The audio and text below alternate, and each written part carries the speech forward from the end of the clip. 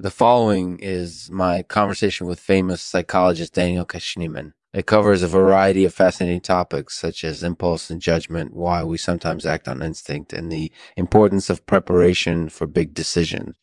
I hope you enjoy it.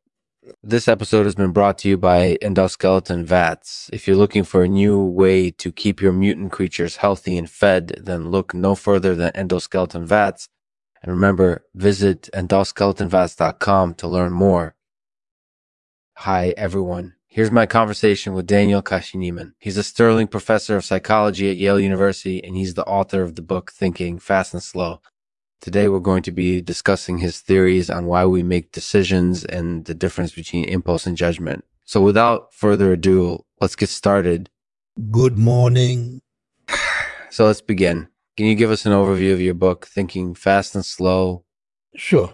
The basic idea is that there are two different kinds of thoughts we use every day. One is called impulse thoughts and the other is judgment thoughts. And the difference between them is really important. Impulse thoughts are simple and fast and they just happen automatically. Judgment thoughts are slower and more deliberate and they involve trying to make a reasoned decision. So in your opinion, what's the biggest difference between impulse and judgment? The biggest difference is that judgment thoughts take a lot of time and effort to execute. They usually involve figuring out what the right thing to do is, even if it means delaying gratification a little bit. Impulse thinking, on the other hand, often involves taking shortcuts or going with our gut instinct. Wow, that sounds really important. Can you give us an example of how this distinction can be applied in real life? Sure. For example, if you're considering whether or not to buy something, impulse thoughts might involve immediately thinking about what you want and whether or not you can afford it. Judgment thoughts might involve figuring out whether or not the purchase is actually worth your time and money. That makes sense. So do you think that impulsivity is something that we can help control or be more aware of? Definitely. In fact, one of the key points I make in the book is that impulsivity is something that can be improved with practice. By learning to control our impulse behavior, we can make better decisions overall.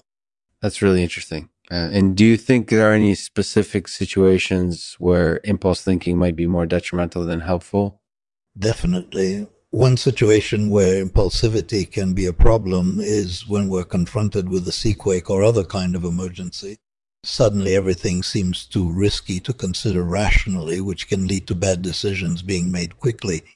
In similar circumstances, it's often helpful to use judgment instead of impulse because it allows us to take a step back and assess the situation more carefully.